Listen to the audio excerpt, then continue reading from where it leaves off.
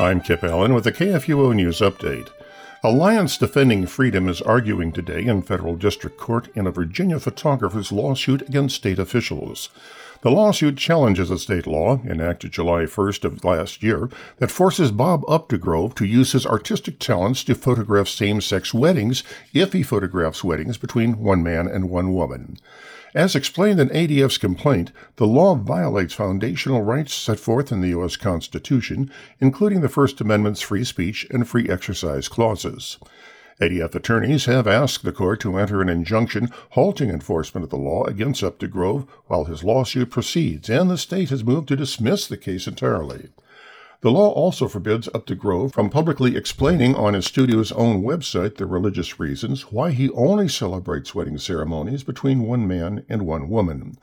Virginia considers such communications discriminatory. The law threatens initial fines of up to $50,000 and then $100,000 per additional violation, along with court orders that could force Updegrove to photograph events against his conscience if he wants to stay in business. A North Carolina school board is exploring the possibility of putting Ten Commandments displays near the entrances of each of its school buildings, a possibility that's upset a secular legal group. The Cleveland County School Board first discussed the idea at its December 14th meeting, drawing support and criticism at the last week from opposing national First Amendment legal groups.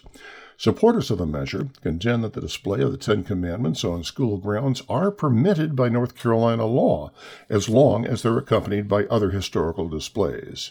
Advocates for strict separation of church and state sent a letter to Cleveland County School District Attorney Colin Shive. In the letter, Freedom from Religion Foundation threatened legal action against the school district if the push to erect the Ten Commandments displays at a school was not scrapped.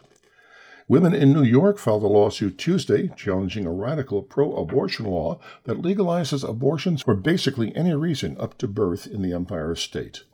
The class action lawsuit argues that the New York Reproductive Health Act, signed by Governor Andrew Cuomo in 2019, puts women in danger and violates fundamental rights of women and children, including unborn babies who can survive outside of the womb.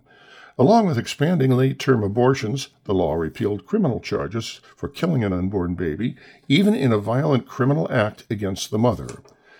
In the lawsuit, victims of domestic abuse slammed New York for denying them and their children justice, the Catholic News Agency reports. Oregon's Chimiquita Community College has settled a federal lawsuit with a pro-life student group by agreeing to pay $25,000 to cover the cost of legal fees. This has been a KFUO News Update.